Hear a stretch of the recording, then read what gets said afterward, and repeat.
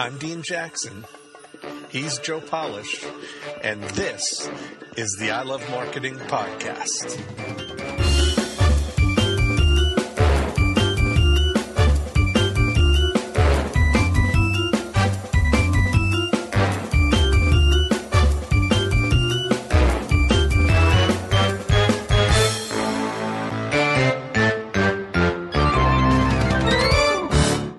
Hey everybody, it's Dean Jackson and Joe Polish, and here we are for another fun-filled episode of I Love Marketing with something kind of strange and weird, other than I might occasionally eat a pistachio here and there during this episode, because I got a jar of them in front of me. I don't know why, but just wanted to throw some professionalism in there. We've got Sean Stevenson joining us again. The last episode we did, we talked about how to basically make money as a speaker, and Sean shared some really just killer ideas on his transition from going to who he is to being a professional speaker that makes $10, $20, $30,000 for half an hour to an hour of his time, and how you can do it too. So that was the topic of the last episode. But I asked Sean, who's a dear friend of mine, to join us again. And if you haven't listened to the last episode, then go and listen to it. I think you'll find it extremely valuable. And Sean, for those of you that don't know, his name's Sean Stevenson. He wrote a best-selling book called Get Off Your Butt, B-U-T, not B-U-T-T. And basically, Tony Robbins wrote the foreword to that book, and Sean is 3 feet tall in a wheelchair and has never walked his entire life. And in spite of that, he's one of the most enthusiastic, optimistic, brilliant guys. He's a doctor, so he's a PhD. And Sean, welcome to the guest episode of I Love Marketing. Again. It just shows me that you guys are hurting for guests, if you got to bring in Sean Stevenson twice. But I'm happy to be here.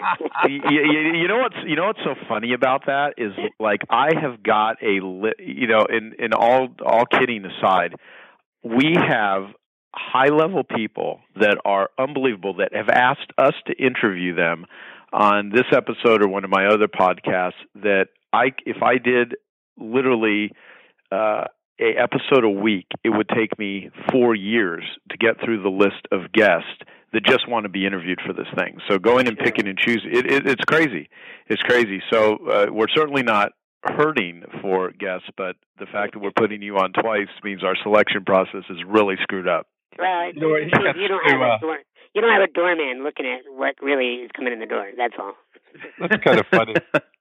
So what Sean gets to do this week is, like, on Howard Stern, he often has George Takei come and sit in for a week, just as a buddy on the show, So that's what Sean gets to be today, just to add some color commentary and talk about all the things we're going to talk about today. Yeah, so. I don't have to be smart, intelligent, important. I just have to be funny, so I can handle that. Yeah.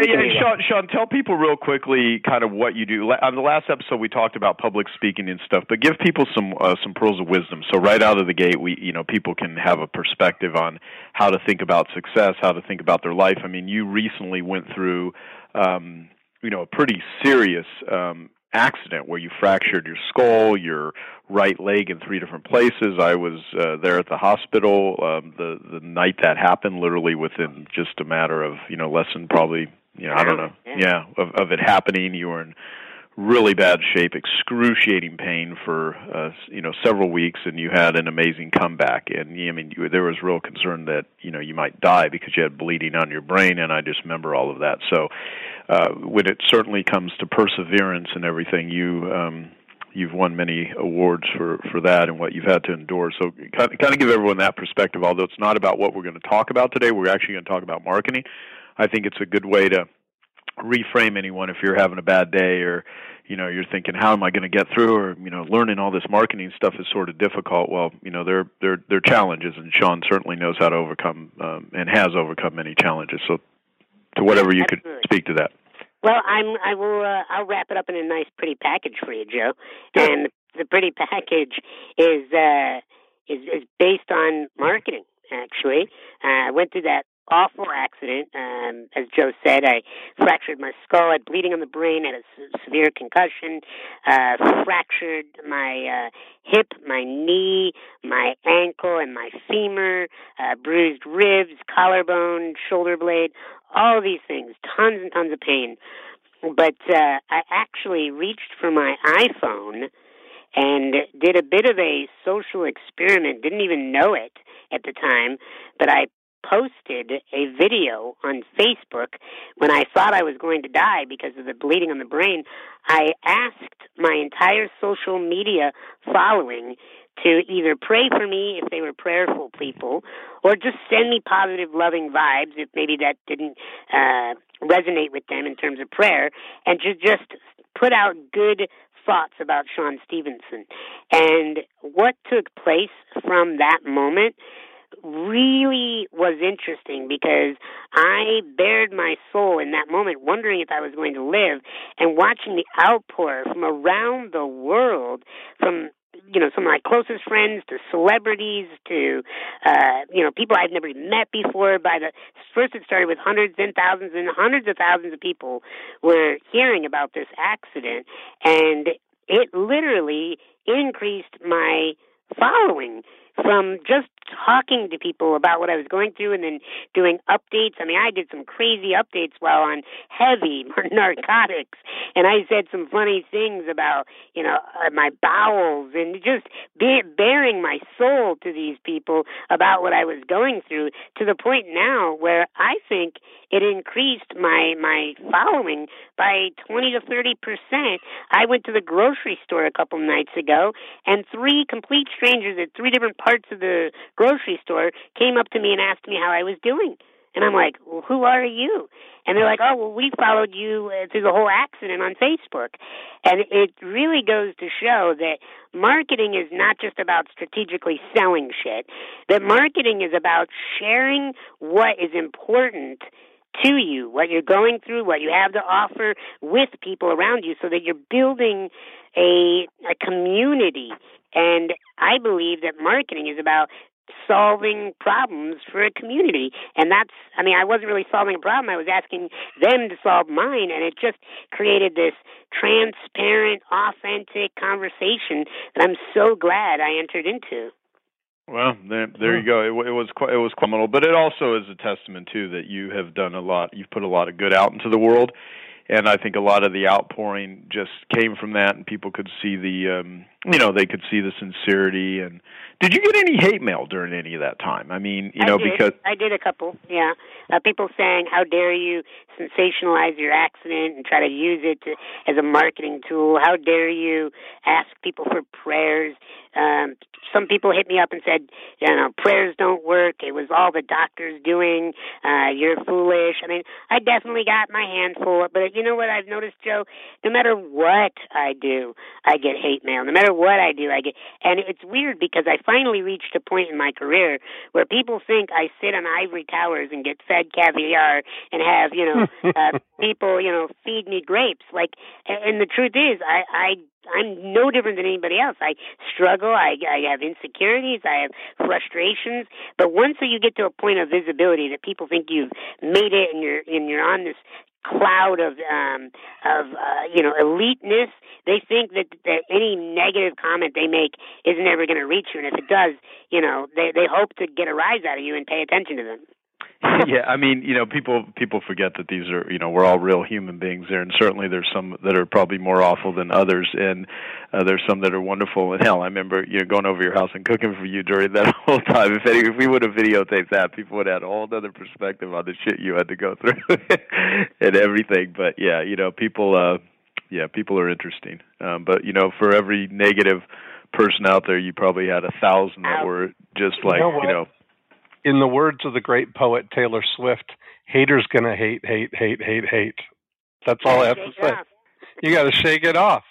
I was thinking about that when you were talking on the last episode, Sean, about the inspiration. Some people are just wired to be, contrary, to be just different. To use it, whatever you're saying, as exactly the opposite. Like for every person that's saying, when they see you speak and they see you as a professional speaker and say, well, if a guy who's in a wheelchair can overcome that and become a professional speaker and make hundreds of thousands of dollars and be riveting to audiences, surely I can do that. That's, I'm sure, happening. But then there's probably people, just like those same people sending you hate mail, that are saying, well, of course, he's in a wheelchair. He's got an angle. I mean, that's, if I was in a wheelchair, I could be a successful motivational speaker, Well, they could always get themselves put in a wheelchair. That's exactly. I'm sure Sean can give some instructions on that one. Well, the way that I like to burst that one is I like to say, there's 56 million people registered. I don't know if they're registered, but they're noted as having disabilities in the United States. Do you know how many people become successful professional speakers that have a disability? I know of about 12 that are the best, that are making 6 to 7 figures a year as a speaker with a disability. That's 12 out of 56 million. So to hear that, I just chuckle now, and I know that if it wasn't that, they would say it was my hair color, because I was super tall, or because I was, when somebody wants an excuse not to succeed, they will find it at all costs. That's exactly right. Yeah, let me say a couple more things, and I will, I'll keep saying we'll shift in gears, but I actually love talking about this stuff. But we are going to talk about some marketing insights and strategies, and so we'll get there, and I'll ask you to kind of launch that one, Dean, and have you kind of go with it. What's interesting is there was an article written about me in Forbes a couple weeks ago from the time we're actually doing this recording on Forbes.com.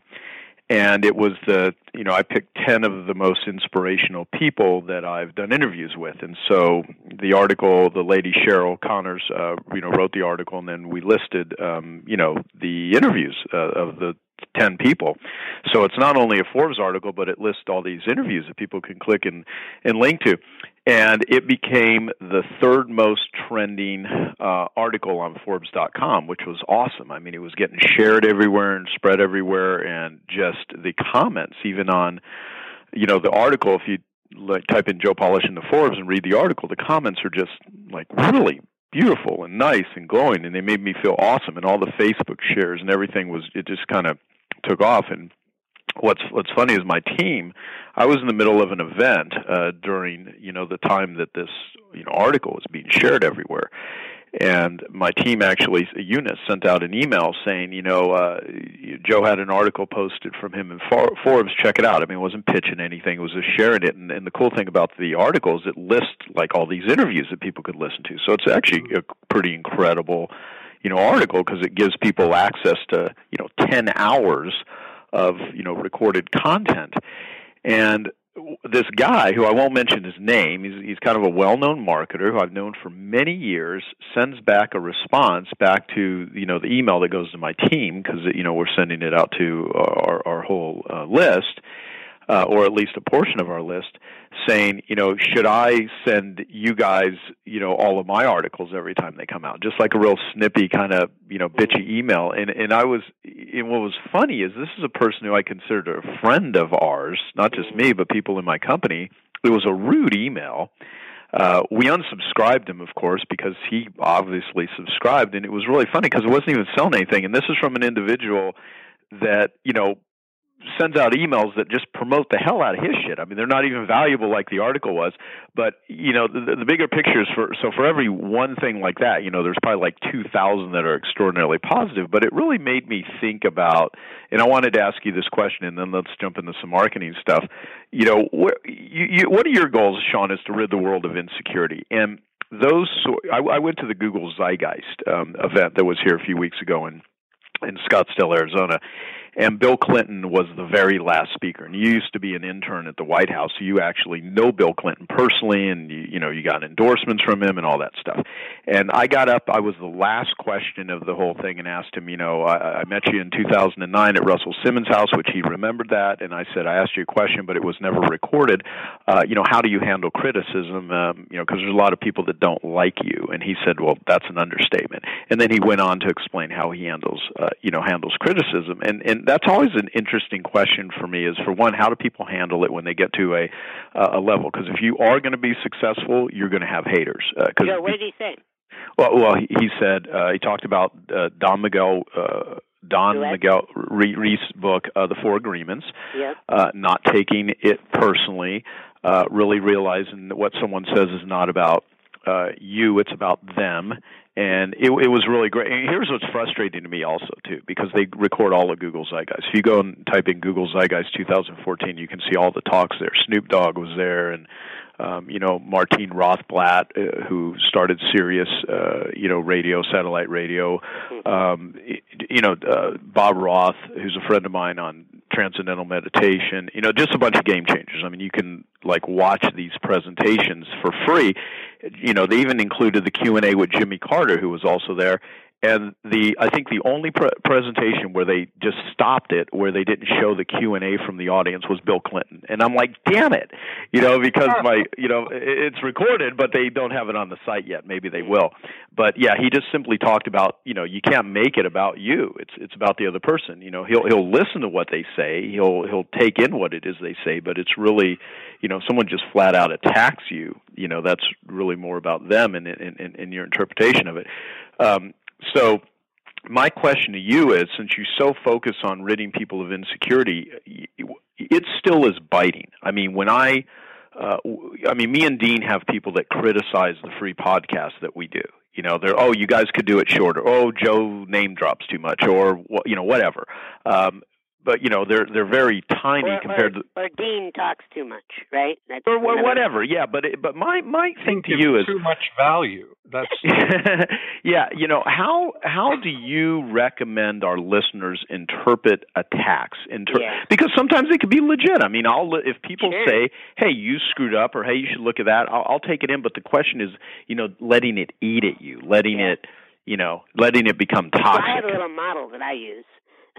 Because, I've been a public figure, we'll just call it that. Some people say I'm an industry celebrity. I've been called lots of different things, but let's just call me a public figure, right? I've been in the public eye through YouTube and television and on stage for years now. And so anytime you expose yourself as a public figure to the world, it's a numbers game. You're going to get a certain percentage of the audience that is not going to like you, because that's a certain percentage of the audience that doesn't like themselves, okay? And so we take that a little further, and we get these comments. They're either emails or handwritten letters. Rarely, Joe, do people ever say this shit to our face. And they would be mortified if they actually were called on it. In fact, I've made great strides, but what I'm about to tell you is going to sound a little obsessive, okay? And it's because it is. I used to be fascinated with haters, and I would track these mothers down, and I would find out who they were and try to get them on the phone and talk to them and figure out, why they felt the way they did. And now I don't do that now because I don't have the time, nor do I care as much anymore. But what I found was that these individuals were starving. That these individuals were starving for attention. They were starving for acclaim. They were starving for approval. They were starving for any level of need that we have as a human being to be acknowledged and significance. These people were starved in it. And many of these people had been bullies their whole life because they were bullied at some point, or they were neglected at some point. And my level of empathy has risen tremendously for haters after I started tracking them down. That's one thing. The second thing that I have done with criticism is I ask myself, do I know the person? Okay? And do they know me? Now, they know me, that's fine, but if I know them, I'll listen a little closer to what they have to say. Then the next level is, do I care and respect them? Do I care about them and do I respect them?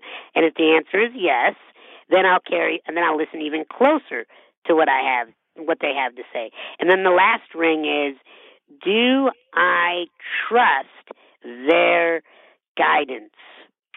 Okay?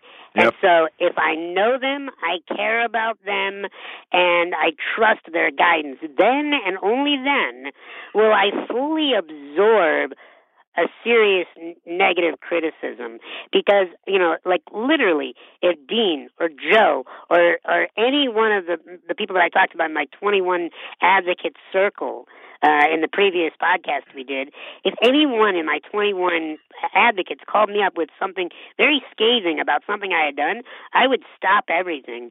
I would take it very seriously, and I would sit and listen and utilize what they'd have to say. And maybe they were having a bad day and it has nothing to do with me, but more than likely, if I love them, I trust them, I respect them, and I listen to their guidance, then what they have to say is probably very valid.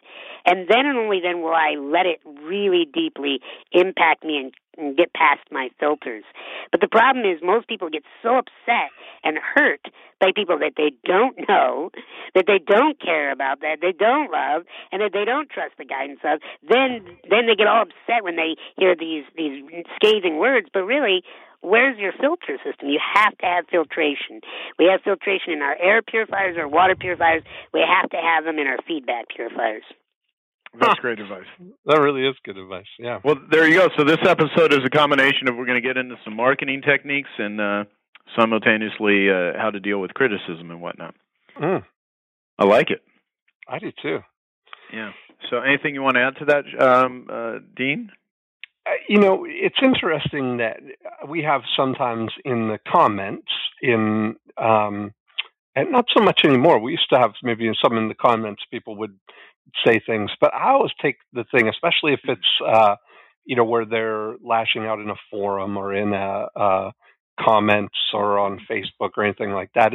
It's often more interesting to watch other people come to your defense than to come to your own defense, you know? Sure. And that's kind of the thing. I think without knowing it, that's kind of the approach that I've always taken, just like what Sean was talking about. If I don't know them, if they're, you know, they're just some random person saying that, everybody's entitled to their opinion. I don't let it affect me, you know? Yeah. If I could give one last example here that's short, is, you know, write a book, then publish it, then have it be a bestseller, then read your Amazon comments, and you will get a really good idea of how funny human nature is. Because I did this a couple days ago, actually. I was checking on something about my book, and I just typed it into Amazon, and I started reading the comments. And literally, there was this one person just going off. Sean Stevenson just quotes famous people. This is a waste of your time. He just brags about his own life. This is a joke. There's no valuable information. And I'm reading this going, whoa. And then right underneath it, somebody else comes and says, this is the most valuable book I've read in my entire life. He has deep, insightful wisdom. The skill sets that he's learned from his life are so worth listening to. And I'm thinking, wait, are we talking about the same book? I mean, two different, and you get this. You get different opinions when you do something with your life. I mean, we are talking about marketing, Joe, because when you create products and services and you deliver them to the world, you have to be prepared for people's response. Do you think everybody liked Steve Jobs? No, there's still people that hate Steve Jobs. You think everybody likes, you know, the inventors and creators of some of our favorite products and services? No, but if you go into marketing wanting to be liked, you're going to go broke, because you're going to get so overwhelmed with the responses from people, even if they're just 1 out of 10, 1 out of 100, 1 out of 1,000 that are negative. You will have an emotional breakdown. You will take it personally, and it will crush your business. Yeah, totally. No, that was a good rant. You know, that there's just so much. You know, when you think about all the people, we're really ultimately talking about our interactions with people skills too. Because you know, in the last episode when you talked about your 21. That those people you have a different relationship with those people than you have with your sort of your inner circle personally, and then your the people who have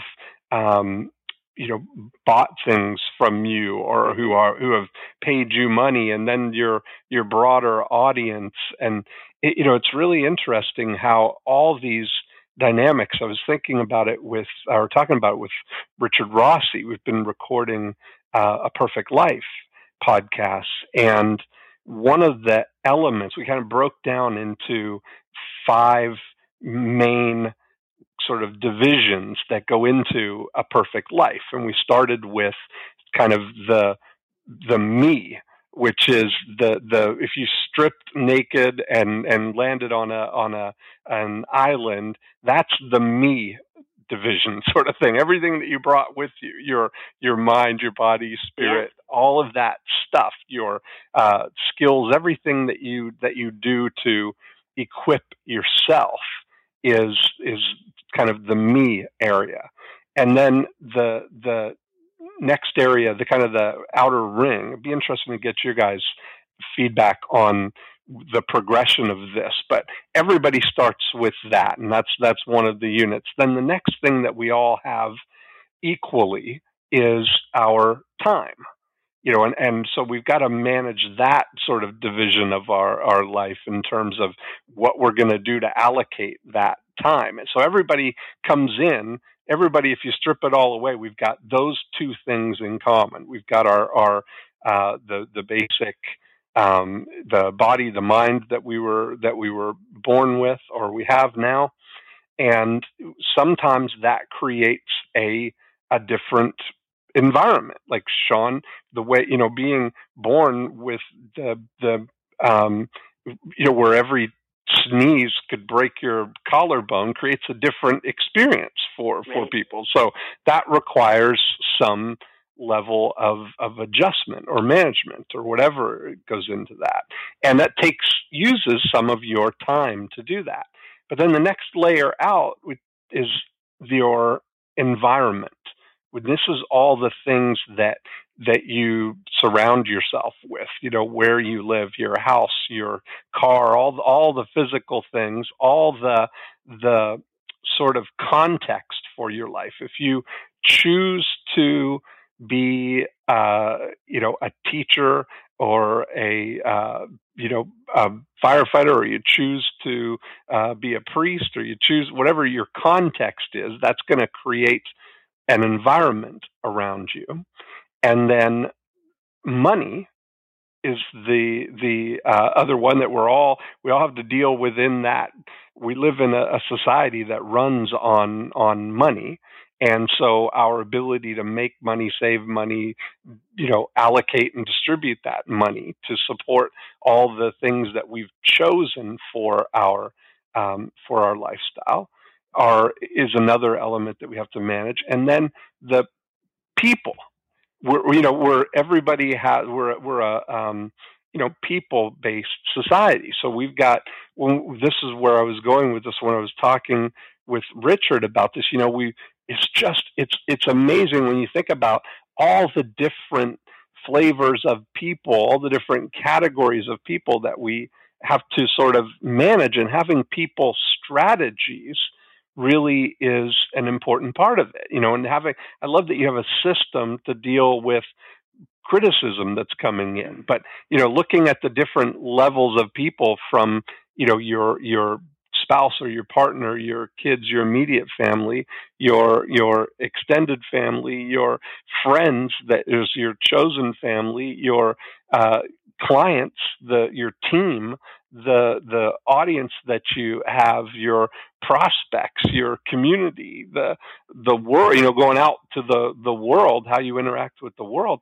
There's just so many layers of that. And often we're realizing a lot of people don't have strategies for managing all of those different relationships, and they end up getting out of balance in a lot of that.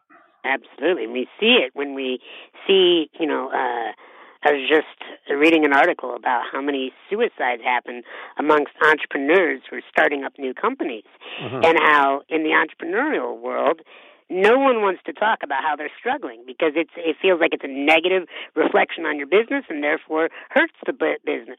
So we deal with an industry where we always have to act like we have it all together. We're always fine. Profits are good and things are awesome. And yet the truth is we go through seasons. We have winter where times do get tight at times. You know, we go through personal challenges and to always put on a face like you have it all together and that you have it all managed properly actually can cause more problems than by being honest.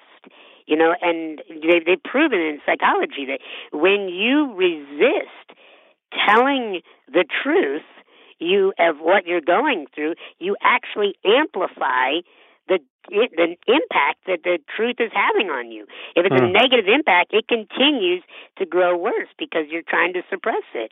And, you know, I believe as entrepreneurs, as marketers, we have to understand that to run our businesses, we first need lives that run well. You know, I think it is a massive failure to be worth billions of dollars and hate your time on this planet. Right. That's just me. Not everybody's going to agree with that, but I personally think that wealth isn't just about the number of Benjamins in your bank account. I think that that's an aspect of wealth, but then we have how we feel in our body. How's our health? I think that health is an incredible part of wealth. I think there's the quality of relationships. If you're lonely hugging your pillow at night, wanting so desperately to be touched and not having any human interaction, that is a form of bankruptcy as bad as not having money. So I'm a big believer that if we got an incredible chance of understanding these strategies that you're talking about and mastering them, that's when we can grow our businesses. Well, we were looking at them as and kind of having the discussion about them as like, you know, 5 dials that you're adjusting, and every one of them has ramifications through the others. You know, it's what you choose to invest your time and energy into building up your skills as a speaker or a marketer, or your knowledge or your abilities as a craftsman or skilled, whatever it is that you fill in the blank on that time that you spend on that, turning that dial, is going to change the environment that you get to surround yourself with, you know. And every marketing and business conference I've ever been to, people always come up to me afterwards and saying, you know, there's millions of books on how to, you know, strategize your business, but I really just need to understand how to communicate with my children. I mean, why am I busting my ass in my company if my children hate me? Right. So I totally get it. Yeah, so it's really it's kind of a fascinating thing. I'm glad to kind of bring that out there. This seems like more of a context for the conversation we're having than specifically talking about marketing, because some of the things that you've been sharing are just, you know, tremendous people strategies and life strategies. So I wanted to bring that into the conversation. Hey, let me mention something too, just so you know, because I do want to talk about marketing strategies, because I opened my big mouth and said that in the very beginning that we would, and I do agree. And I think I have some sort of bizarre talent that if I have to push hard enough, I can segue almost anything into anything and make it seem like it is interrelated. The truth is that had it not been for me studying marketing, I never would have been exposed to all of the personal development and all of the things about life and many of these amazing relationships that I've ended up, you know, having in my life, and you know, breakthroughs and overcoming a lot of things that were issues in my life, and that many that still are, and that I'll, you know, go into that pool, that library, that resource that I've got, you know, kind of years of entry into, had it not been for the study of marketing. Because, you know, marketing gets a real bad rap, as you know, we all know that, and it's because it's misunderstood. Sales gets a bad rap mostly from people that can't do it and aren't effective by it, so therefore they you know, what people are not up on, they're down on, and it's like human nature. And marketing is really applied psychology, and everything, you know, Sean is a PhD. I mean, Sean's a hypnotherapist. I mean, he's a really well-educated therapist. I mean, he's dealt with a bunch of stuff in marketing in order to persuade and in order to influence people is really about human behavior and how to, even on the episode that we, just did with Sean, he talked about, speaking is transferring ideas and shifting people's emotions. Well, that's exactly what we're trying to do in the field of marketing here. And one thing that you mentioned, Sean, is like if you're lonely at night and you don't have anyone to touch you, that could be, as much of a form of bankruptcy as, not having any money in the bank. And if you understand marketing, your chances of meeting somebody are much more likely than someone that isn't. If you have a family member that needs an organ transplant and there is a limited supply of organs and they're going to die, knowing how to write a sales letter, knowing how to access a community gives you a much greater advantage than someone that does not have those skills. And the bottom line is the vast majority of people not only don't have these skills, they don't even have the context of understanding skills like this even exist, that they actually can go somewhere and learn from them. I mean, we hear it almost weekly, Dean, when we are out publicly, where it's like, my God, I wish I even knew about I Love Marketing 3 years ago when you first, I wish I would have learned this 10 years ago. And it's like, well, yeah, but so what? It's 10 years ago and you didn't, but you have today, and that's awesome. It's the best time to plant the tree. Yeah, exactly. What's that whole quote? The best time to plant an oak tree is 10 years ago. The second best time is like today. Yeah. So let's talk about, Dean, marketing starting from before we started the recording here, going into breakthroughs in the before unit. But I wanted to paint that picture so that all of this is interrelated. I mean, everything we talk about is interrelated. It's all, you got to do a sales job and a marketing job on yourself every morning when you wake up with where you're going to spend your time with, what you're going to write a love story, you're going to write a tragedy. It's all a marketing angle. I mean, to me, it's funny that because you're right, like treating it like a movie in a way, is a great metaphor for it. When you're talking about writing a love story or a tragedy or whatever, but there's a lot of great stuff in treating it like a movie. Yeah, to me, it's life is a game, and I want to set it up so I play the game, so I enjoy the game.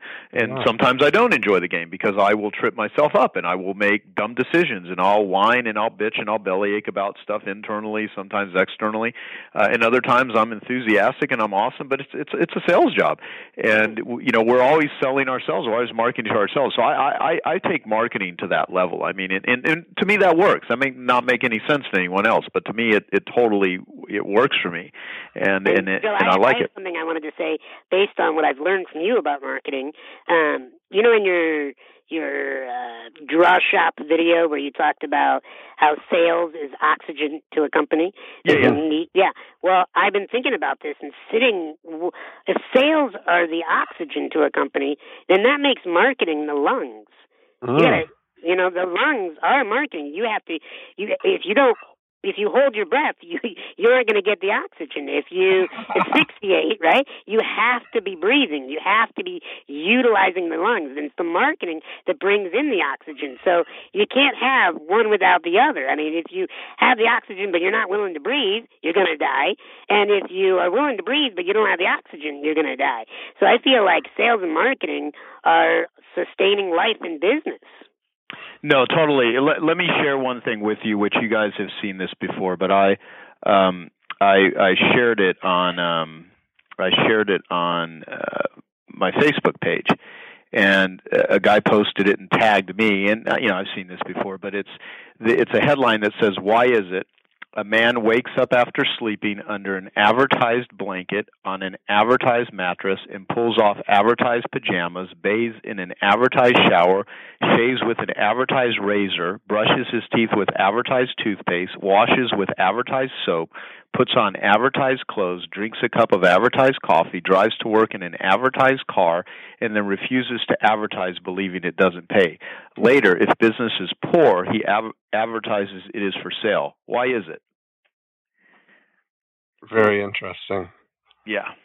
So now we can use the field of advertising, but advertising is, marketing, is salesmanship multiplied, as the late famous John E. Kennedy, right? That said that, I think. Right.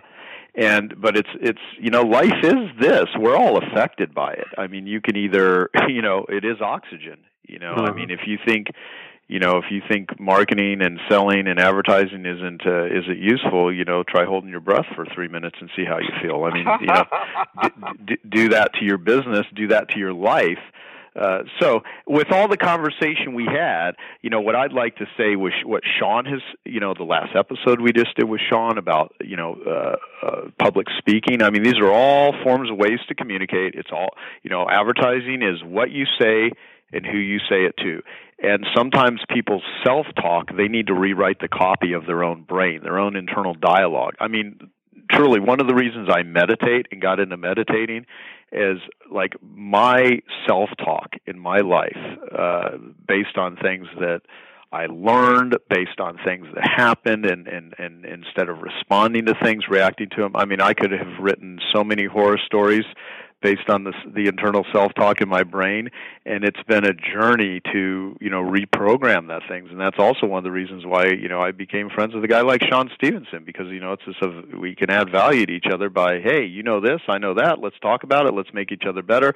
And I mean, I think of our I Love Marketing podcast is just sharing our thoughts and ideas, to the world, to go back to, what Sean said, to, transfer ideas to other people and to shift their emotions. And hopefully that will, result in a behavioral change that will be beneficial. So that's my, go ahead. Eben say was, and Sean said it about everybody trying to put on a good front, is Eben was saying, try and approach things bringing your latest chunk of marble than your latest David.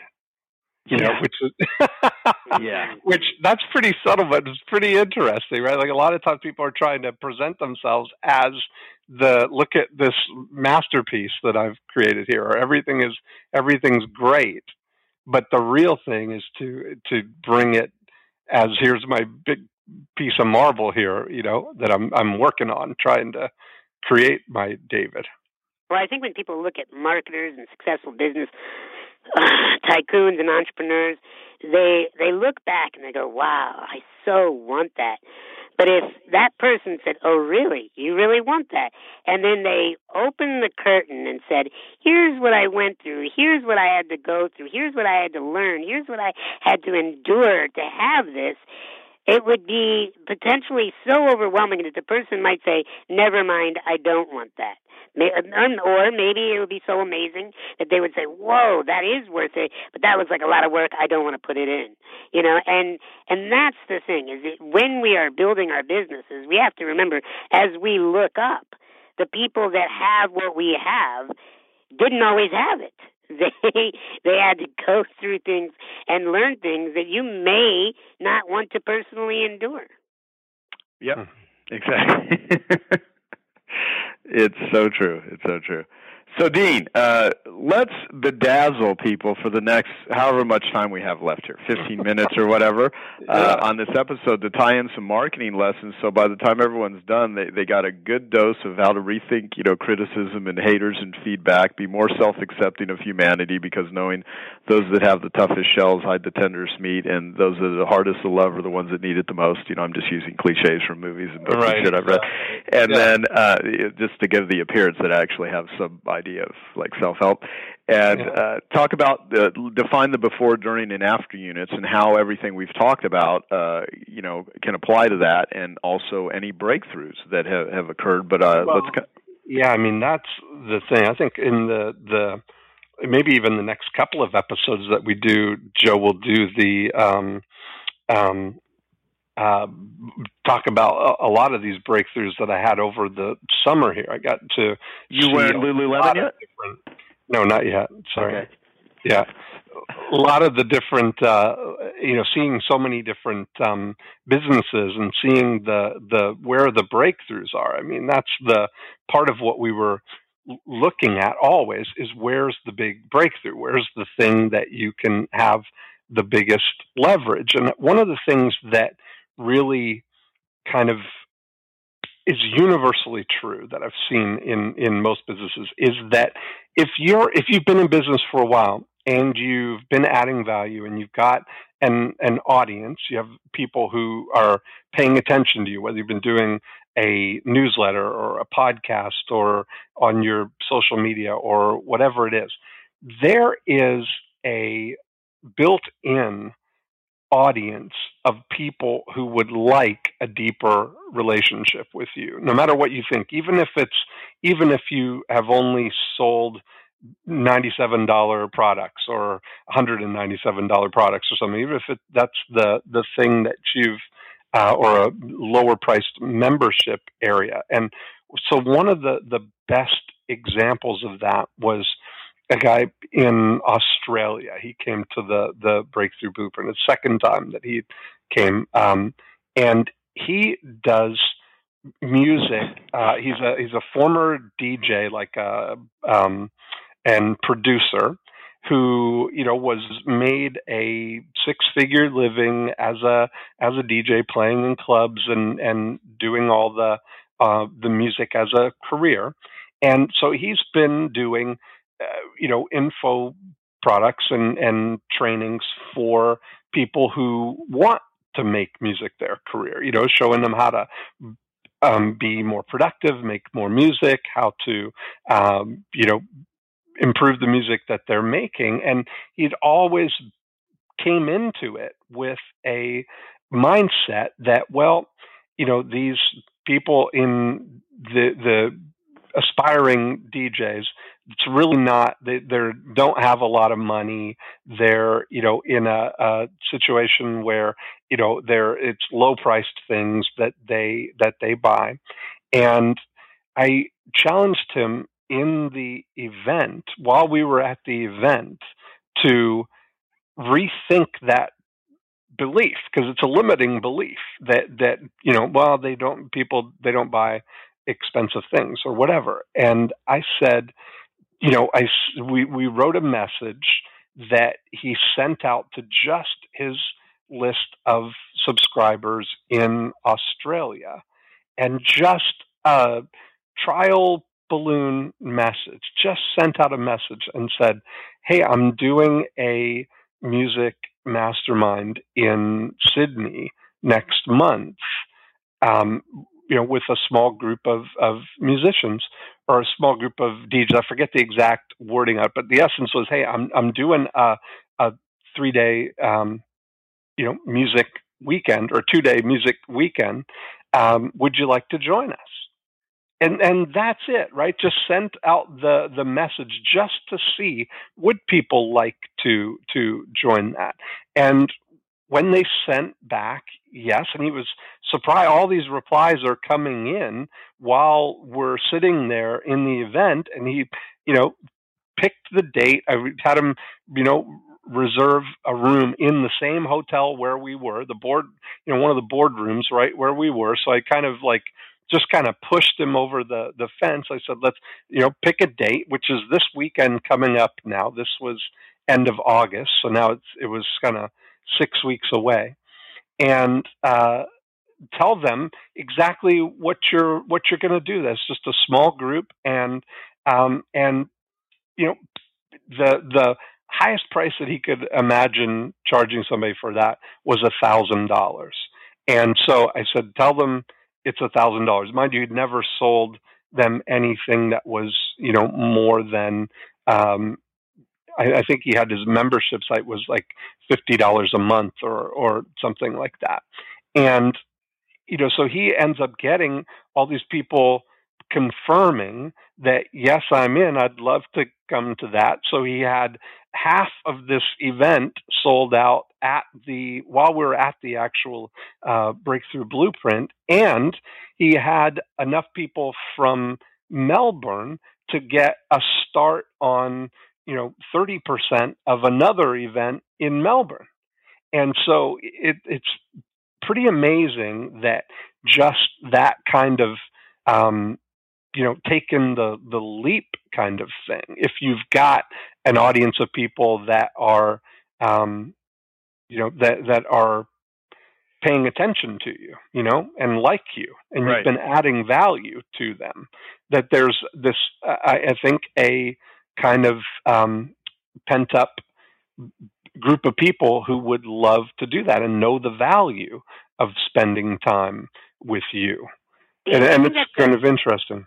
Do you think that's almost like a self-worth, like when a person goes, really, you think people would pay that? Do you really think people would want to learn from me?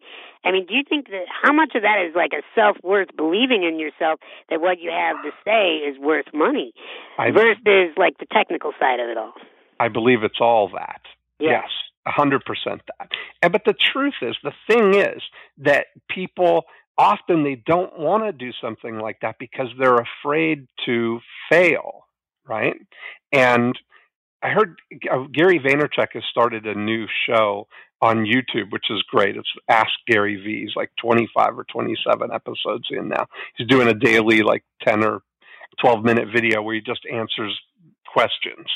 And he got to the root of something in one of the episodes that I was watching this morning, that they were afraid of failing, and what usually that failure, that fear, is tied to a specific person. And the question he asked them was, you got to kind of dig a little deeper and ask yourself, who is it that I'm afraid of failing in front of?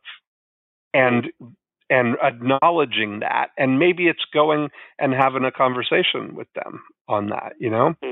And so often where, it's like, I think that people have a fear of failing publicly, like to their audience or to their mentors, whatever it is.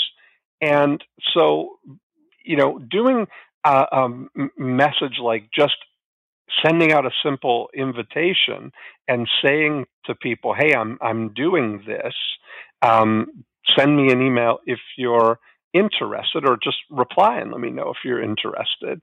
And then you can just make your offer only to the people who said they were interested. So you're not going through this big thing. Like, I think everybody would have a fear of, if I'm going to publicly say I'm doing this big event, and then nobody, I'm constantly having to, promote it to try and convince people to come. And then if it didn't work out, that would be perceived as a failure.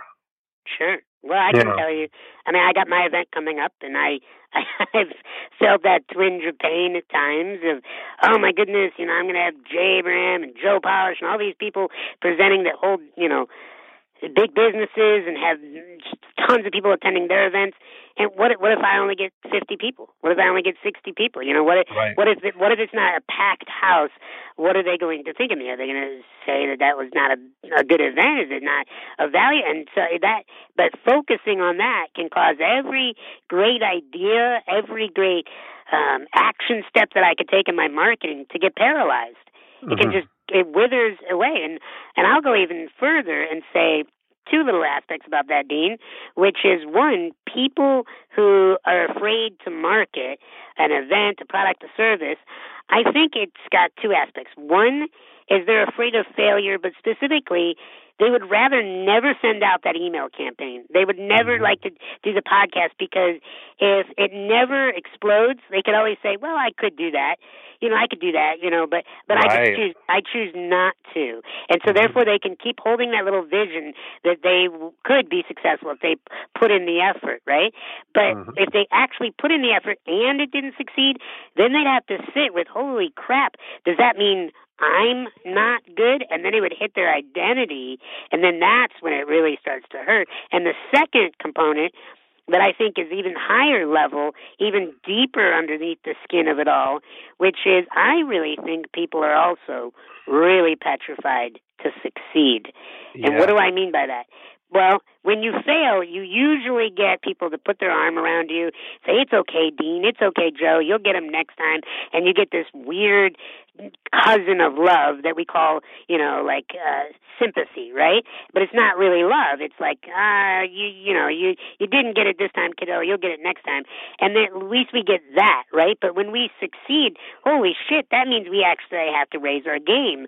That means we actually now have to deliver on that seminar. We have to deliver on the product. We actually have to continue to raise the stakes. And success is scary because it means now we have to hold ourselves to a new standard. When you don't do anything, you have no standards to worry about. But when you actually start achieving something of greatness, and I see this when I watch Joe's events, and I see, Tony Robbins doing things, and they have to up their game every year because people are going to be like, okay, now what, Joe? Okay, yeah, you had Steve Forbes. Okay, now what? Who are you going to bring to the table now? What are you going to do to bring value to 25K now? And that can be scary to people that don't believe in themselves. Yeah. Yeah, totally. One thing I also want to mention, this is going to sound kind of weird and stuff, but this is my interpretation of what I'm hearing you guys say. Going into anything, I always have loved the Henry Ford quote, if you believe you can or you believe you can't, you're right. And if you go into something with an attitude of playing to win versus playing not to lose, you're going to it's going to become a self-fulfilling prophecy. You can operate with an abundance mindset, or you can operate out of a scarcity mindset. And me and Dan Sullivan did a great episode on the abundance neighborhood versus the scarcity neighborhood on 10xtalk.com, which I'd highly encourage people to listen to. It's pretty darn cool. I'm addicted to it myself now, Joe. Well, thank you. Mm-hmm. Yeah, it's good, and the whole thing with this it's about as close as I can get to law of attraction sort of stuff from an attitude standpoint. And of course, Sean, you can speak much better to that subject than me.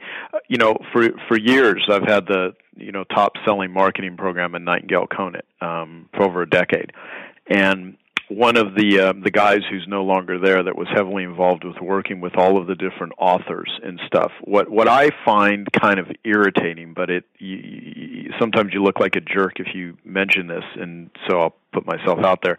There's a lot of people that always talk about how money's not important, and what's really important is your legacy and a fulfilled life and changing the world and saving the world and all that stuff. And I don't believe I'm going to save the world, and nor does the world need to be saved, and it's going to be operating perfectly fine after I'm gone and that sort of stuff. And a lot of people take this really seriously, and so they will poo-poo marketing and basically talk about things that they think are the most important or that are like more noble or higher level, and they'll do programs about it, and they'll do talks about that, and and what's funny is that at Nightingale, this guy told me, he goes, the authors that we have that talk about how mostly a lot of spiritual subject matter. There's a difference between someone doing a spiritual program and being a spiritual person, by the way. I mean, we all know that if you ever invalidate the message because of the messenger, you may never read another book or attend another seminar, because a lot of people that teach stuff don't do what they teach. And so what struggle with it. Yeah, what he told me is that the authors that actually complain the most about their royalty checks are the ones that basically do programs about how money's not important and that sort of stuff, but they're the ones that actually complain the most. And I always thought, if that's the backstage of this fucking world. I mean, it's like Tim Ferriss. I love Tim, but that boy doesn't work a 4-hour work week. Yeah, I think he works like a 4-hour, a coffee meeting. Who among us really can be as perfect as we try to share it and sell it as? I mean, but the truth is, if you tried to sell the real solutions, no one would freaking buy it. Because let's look at it. Okay, you say, how do you get rich? Okay, let me tell you how you get rich. You work your ass off. You struggle for years potentially. You surround yourself with mentors. You get up at 6 a.m. You keep your body in shape. You learn about, constantly listening to podcasts and reading tons of books and going to events and keeping your mind sharp. And you just list all the things that it takes to get to where you're at, right? And then you say, that's what it takes. And you make that the title of your program. I don't know. No, you say the 4-hour work week. Oh, okay. I could do a 4-hour work week. That's true. Yeah. So my point is this.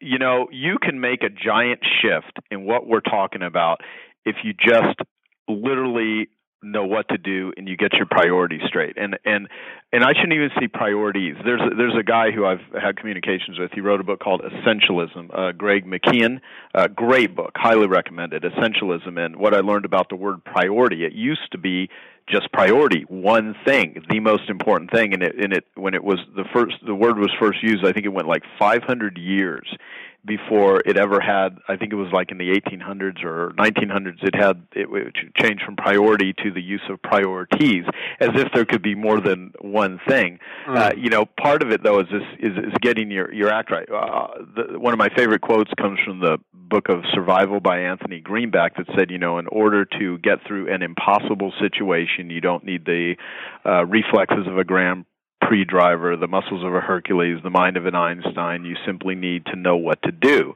And, a lot of times you can be putting hard effort into something, and you're not getting anywhere because you don't know what you're doing. But then you figure out what to do, and then all of a sudden that effort, and then sometimes it could be 10% of the effort, 1/100th of the effort will produce 100 times more of the results.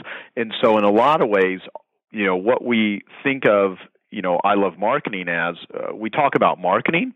We sell people what they want. They think marketing is a means to make a lot of money, but we give them what they need. That's why we do subjects on health. That's why we do things on the brain. That's why we have you as a guest. I mean, we always want to bring in all of these other capabilities because the reality is, we're getting people into the door with getting them excited about money, but money's only one element of success, and there's a lot of different tools, and you got to pick, these are the tools that I want in my toolbox. But the fact is, you don't need to do 100 things in order to, get success. You just need to do a few things right and get them right. And you take public speaking. You've got this event that's coming up in November, and there are people that have for years have been struggling, trying to make money as a speaker. They want to do it. They want to figure out how to do it. But, if they go to your event, I guarantee you they're going to walk out of there and they are going to know what to do.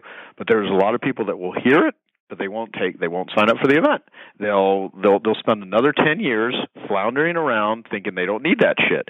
And, more than anything, we like Gary Halbert used to say, we want this to be a giant meat cleaver that separates humanity from the losers to the winners. And, these are the ones, this is the shit that we have learned how to do. This is how you do it. Go for it. And there's other people that are, and those will be the haters that we talked about earlier. But unfortunately, they probably hate themselves. So, anyway, so since I said the thing with the event, Sean, plug your event. Give out the website for anyone that may want to check out the event that you're doing on how to be really successful as a speaker. Yeah, so absolutely. So if you have to present at any time in your life as an entrepreneur, then you need to be at this event. It's more than just people that want to get paid $10,000 a speech or more. That's how we bill it, but really it's how do you just become incredible at presenting your ideas and marketing your ideas to the masses through the means of spoken word. And so the event is November 13th to the 16th in Scottsdale, Arizona. To get all the information, we have incredible speakers on how to put together your message, how to deliver your message, how to package your message in the marketing of it all, and then how do you have the attitude that gets you the bookings in the first place. So we have speakers like Jay Abraham, Joe Polish, Dean Graziosi. We have speakers that are talking about, like Larry Winget, about delivering material that gets the eye of corporations and conferences. We have spoken word poets talking about how do you make your voice empowering. We have comics. It just goes on and on and on. And it's going to be an incredible event. You can go to see more details about it at Sean Stephenson, and that's spelled SeanStephenson.com /10 K. So that's 10K. And I would love to see you there. I think that Joe would love to see you there. And I guarantee you're going to get so much value just from what Joe has to say that you're going to get 10 times what you're going to pay just to hear Joe. That's my personal opinion. That will be true, and I can guarantee that. So there we go. And this, hell, Dean, this boy can pitch. I mean, did you just hear that? Yeah. You know what? Brilliant. Let's break it down. He was crystal clear. Told them exactly what to do. Told them what was in for it. Said it with confidence. I think that's part of the thing. It's totally congruent. Excellent. Yeah. 5 out of 5. There you go. Yeah. So what we'll do, Dean, we'll follow up on what are we going to talk about on future episodes of I Love Marketing to kind of give a cliffhanger? I've got a whole list of breakthroughs that are like, I think, they're almost packaged breakthroughs. I think things that are used in different places, kind of like the 9-word email, is like a magic trick that can be used across so many different businesses.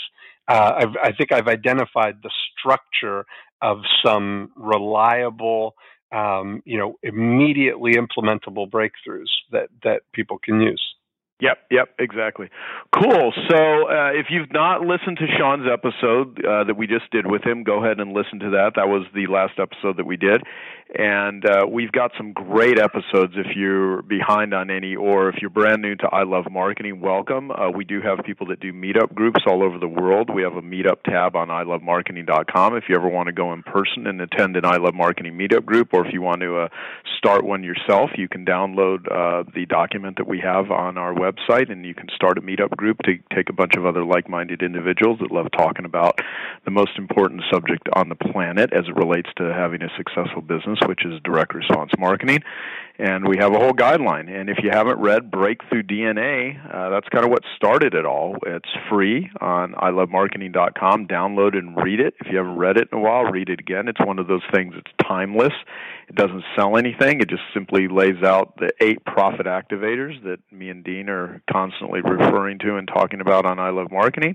And if you know anyone that would benefit from sharing this, we put this out there to the world so we can have as many people benefit from it. So please post this on any social media, share it with friends. We would very much appreciate it, and that's what motivates us to keep doing this for everybody. So Sean, it was great having you again as kind of a sitting guest. That this whole episode, I thought, just kind of went in a bunch of really valuable directions.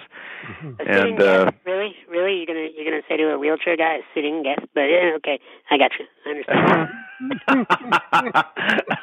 Yeah, I mean, I need to demonstrate to the world that I'm a I like your observation skills there, Joe Powell. Yeah, just sort of like I'm just a careless, hurtful, vicious sort of human being that is I'm gonna go read A New Earth right now, just by Eckhart Tolle to just get my awareness level to. Yeah, I mean, all day is going to be spent with some Wayne Dyer and some Ken Wilber and just some meditating. I mean, I've got to become a better human being. Right. So that's it, guys. So thank you. Anything else you want to say, Dean, or have I been rattling? That was great. All right, Thanks everyone. For having me, guys. I really appreciate being on your program. I love it, and I believe in these podcasts. And it's almost criminal that you don't charge for these things. When I go to bed at night, sometimes I can't sleep. I just flip on a podcast from I Love Marketing or Joe, some of your other podcasts, or 10X Talk. Yeah, 10X Talk, and you know what? When you just fill your mind with these kinds of information and the fact that they're free, what the hell are you doing with your life if you're not listening to them? That's all I got to say. Exactly. Thank you. All right, everyone, please comment, and we will talk to you. We will, I guess we will be talking to you on the next episode of I Love Marketing. Thank you so much.